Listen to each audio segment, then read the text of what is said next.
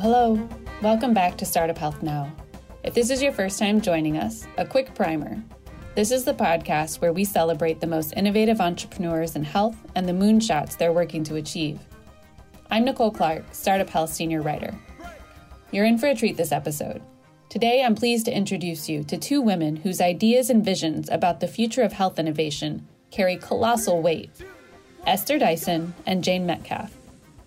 Dyson is the executive founder of Wellville, a 10-year nonprofit that started in 2014, ends in 2024, and has the goal of helping 5 small communities create a sustainable environment that fosters health. She's a Swiss-born American journalist, businesswoman, and an investor and commentator in the health tech startup space. At Startup Health, we're lucky to have her as an advisor, investor, and friend. Dyson has vast perspective across many industries, including space travel. Yep, the woman has trained to be a backup cosmonaut. But what Dyson is best known for is, shall we say, keeping it real. Her critiques of the investor, tech, and health worlds offer necessary counterpoints that keep the conversations and missions at a human level. She has a knack for translating macro ideas like long-term, equitable well-being for all, into roadmaps for organizing societies for maximum health. Metcalf is the creator and original publisher of Wired magazine, the so-called Rolling Stone for technology. She and her partner, Louis Rossetto, along with writers and leaders in the cyberpunk movement, declared a digital revolution in the 90s. Since then, they've offered dispatches from a future life lived. Through her work at Wired, Metcalf turned what was once cult into culture, and these days, she's at it again. As she says, she's all about revolution, and several years ago, she declared the next one: the Neobiological Revolution. At Neolife, Metcalf has created a platform for in-depth reporting and beautifully written stories about the people, companies, and ideas shaping our neobiological future. She's asking the questions we're all thinking, like, designer babies are here. What's the next edit? And would you eat CRISPR produce? I could go on about these two, but instead I'll let you listen in on their discussion from the 2020 Startup Health Festival. It's Metcalf interviewing Dyson. But really, it sounds more like two friends who both happen to be brilliant, talking about the big ideas shaping the future of humanity and their role in it. Enjoy. Did you guys see her jacket? Wait, stand up. She didn't dance all the way in without showing you that jacket, right? It's cool. So this is... You're not usually known for your sartorial splendor, but... Yeah. This is a Regina Halliday jacket. Regina Halliday is an artist who was married to a guy who ultimately died. But I think, as in so many cases, the treatment was worse than the disease. So she now goes around and paints people's jackets after listening to their stories of their encounters with the healthcare system. And wow. This is an interesting one because she actually did it after I had a benign breast lump that was big enough it needed to be removed, but it wasn't really that bad. Then 2 or 3 years later, I discovered, or I was being scoped regularly because I had Barrett's esophagus, which I discovered because I was training to go into space, and they give you pretty full workovers. So I was being scoped every year, discovered I had cancer of the esophagus, and then the fun began. I actually have a piece about that called Second Opinion. The first guy wanted to take out my esophagus and pull out my stomach tissue to replace the esophagus, and this is the point at which I said, I think, let's face it, I'm white and well off and privileged, and I know David Agus, Steve Jobs is cancer doctor, so maybe I should get a second opinion, even though that really just seems impolite. I mean, it just felt... That's a really good point. People are afraid to go around their doctor's back because they invest so much in the relationship and in the trust, and it's a vote of non-confidence, isn't it, to look for a second opinion? Anyway, then the insurance wouldn't cover the expensive operation. Sorry, they wouldn't cover the cheap operation at Memorial Sloan Kettering. They would copy the expensive one because that was who they, that was one of their that was in the group of people they would pay for, which sort of shows, again, it wasn't even the money, it was the inertia around, well, these people are our partners and Memorial Sloan Kettering is not. And maybe there's a higher profit margin on the more expensive surgery? Well, no, because they were my insurance company. I mean, they actually would have had to pay for it. It's like it makes absolutely no sense, except that they would have had to change their rules and blah, blah, blah. So the irony is, the second time around, the agony you see on my jacket was absolutely justified. Right.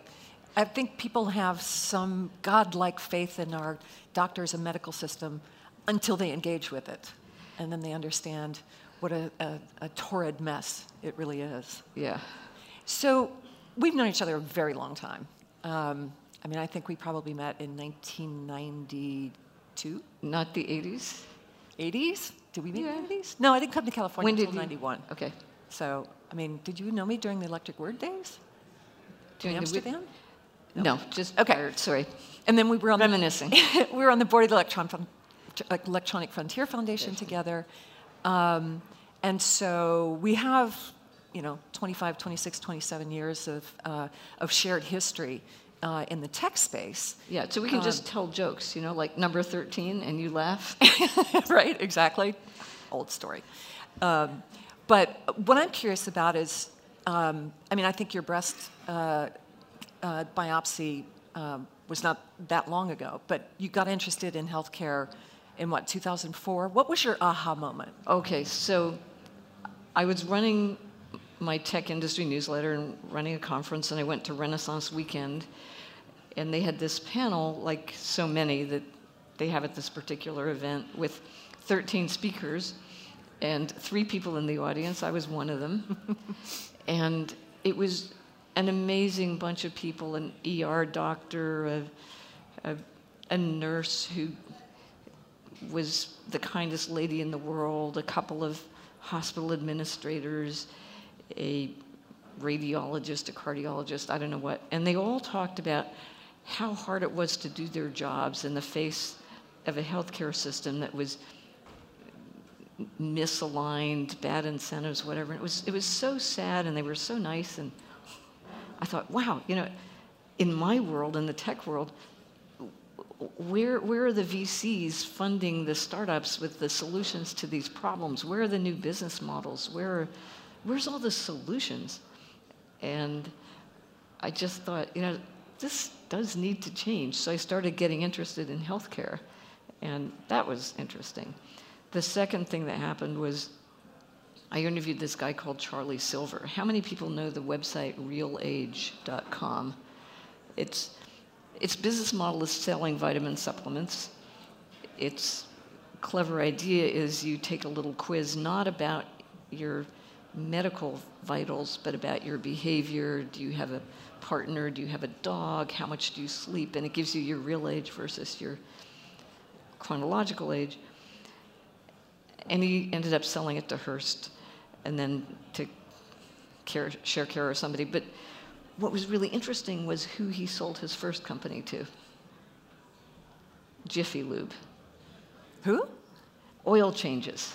Oh, wow. Juicy. And I thought, okay. That's it. It's maintenance. It's not repair. Right. And we need to do a better job of maintenance. So Charlie Silver was my patron saint in some weird way. That's really great. Well, so what are the business models and disruption cycles in the tech industry that the healthcare industry needs to adopt? Well, there's a bunch. Every time I talk to some startup and they say, we've got this great software and it will revolutionize the workflow, or it will connect this or that, and I ask them, well, do you know about VARs? Anybody here know about VARs, V-A-R? So what it stands for... Oh, come on, there's one. Yeah. Okay, there's a few. It stands for value-added reseller. And everybody in tech knows you don't just put the software out. You sell it to somebody who buys it, but then you go in and train the people who are going to use it. And you connect it to the stuff that's already there. And you add all this value that finally makes this product worth something. So the product can be replicated by pushing a button and say copy, but the value is added by actually putting it into use in some real world. And so many people in the health tech world don't get that you need to prepare the soil into which you plant this thing for it to achieve its value. So yesterday I interviewed two CEOs, one from a company called New Eyes and another from a company called Cala Health. And in both cases, they are investing in their own distribution system, their own way of touching the patient, helping the patient understand how to use the technology and so forth, which is, that's a heavy load. That's a big lift. And are they also investing in, what happens when the patient comes with their Cala Health thing to their doctor or their... Well, so the question is scaling, right? Yeah, and getting the healthcare system to accept whatever it is they're doing. And that's a long battle, isn't it? Yeah. But that is the question. It seems like startups have two choices: to either try and build it up themselves, which takes a lot of time and money, or to partner with a big company, and then they lose that ability to get those instant feedback and innovation loops going. Right, and also it can sort of get absorbed in the distribution channels systems. And dumbed down and lost. Yeah, exactly. Okay, so what is your quadrant chart? Oh, yes. So having discovered the importance of maintenance and in essence, creating health rather than chasing after it and trying to fix it when it's too late, I started something that's called Wellville, which very briefly is a 10-year nonprofit project, started in 2014, ends at the end of 2024. And the goal is, in 5 small communities, to actually help them create an environment that fosters health. And this is less about the healthcare system, more about school and child care and prenatal coaching and a whole lot of mental health issues, helping to give people the resilience and the mental comfort so that they don't become addicted to drugs or food or alcohol or whatever. And so what we learned and what we finally realized, every outfit needs a quadrant chart with 4 quadrants, and of course the best one is the upper right-hand corner. And what I discovered is that addiction is the essence both of short-term thinking and loss of perspective. All you want is this drug right now, and addiction is more about wanting than about satisfaction, because you never really, that satisfaction never lasts. So it's inherently short-term and way too focused on a single thing. The nonprofit organizations in our communities are addicted to short-term grants. And the foundations help by offering short-term grants and getting these little entities to compete with one another rather than to work together and to build some long-term solution. So the quadrant chart down here in the lower left is someone with an addiction lying in the road. Along comes a benevolent billionaire, gives him $1,000. And the reality is probably it goes to more drugs and changes nothing. So you have this short-term thing that's not a solution. The guy is benevolent but doesn't help. Then he goes off and wants to be a longevity billionaire, invests in how can he live forever. So he's thinking long-term, but all about himself. Then, with luck, he thinks about his grandkids and the world they're going to live in, and of course he's going to be there too. Maybe he should invest on behalf of everybody. Maybe he should try and even out some of the disparities in income and health care access and so forth. And so here is long-term equitable well-being, and that's what we're driving towards, whether it's changing individuals' behavior or the behavior of the agencies and institutions and care organizations in the communities we live in. So that's our quadrant chart. So how are you going to judge your success in 2024? And your brother doesn't think you're going to stop in 2024, just so you know. Pardon? Your brother doesn't think you're actually going to stop in 2024. No, well, but with luck, we will take what we have learned. Our goal is not to fix 5 communities. It's to help 5 communities build something long-term. and then to explain to the world, if they did it, you can do that too. And by the way, if you're an institution that thinks long-term the way a government should, or a health care system should, start investing for the long term. So fund prenatal and postnatal care, pay care workers more so that child care actually cares for children rather than being child storage. So health is about investing in the future. Health care is about fixing the past. And we'll judge it by, we want to look at the number of transitions to diabetes, the projected death rate, stuff like that. But what really matters is how many kids graduate from high school? How many people are not addicted? How many people are working in jobs that are meaningful? Do employers come into the community or are they leaving? Are the real estate agents happy? Those are, right. That's what creates health and long-term well-being. So speaking of long-term investments, you've been tracking artificial intelligence as long as I've known you. Yep. And so through several winters.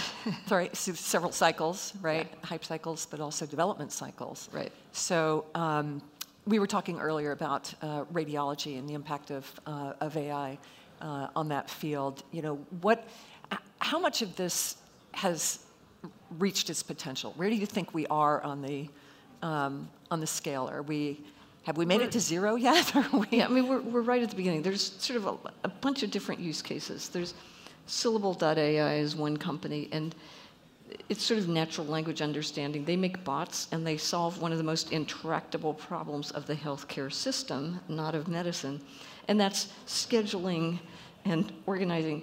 The system wastes so much money due to patients who don't show up, appointments that get canceled, but the patient wasn't informed, so they do show up.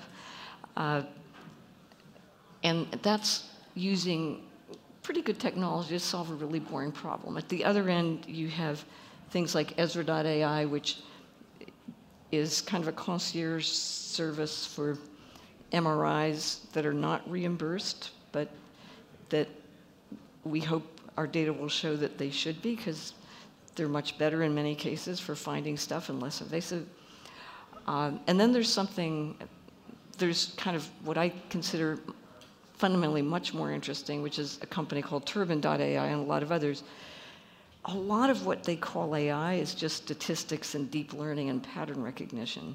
But then you get into things where you actually model the behavior of the molecules and say, based on this molecular structure, this is the kind of antibody that would be relevant, or because of the way the protein folds and unfolds, this could go through the blood-brain barrier. And so you're actually understanding the world, not just recognizing this looks like that. So it's less of a black box and more of an actual understanding of how the molecules and chemistry works. Mm-hmm. They're all really early, and at the same time,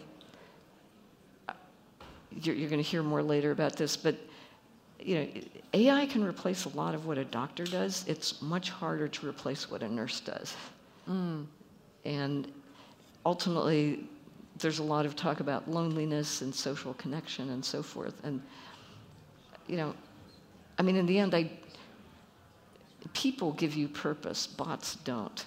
And there's something around human connection, whether it's with a nurse or with your peers, that is what really matters. Right. And keeps you healthy.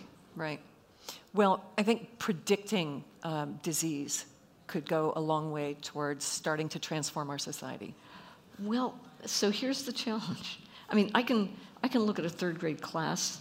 I can see some of the kids are already getting plump, and I can predict really bad stuff. Mm.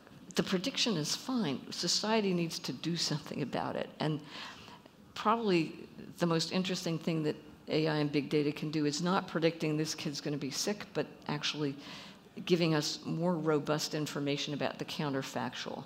Because if you don't have a counterfactual, then you can't figure out how much money you're going to save or how much time we have left. Yeah, I know, because there's one question that I really wanted to get to, and we're out of time. And I know we're running late, but I'm going to ask it because nobody over there is answering.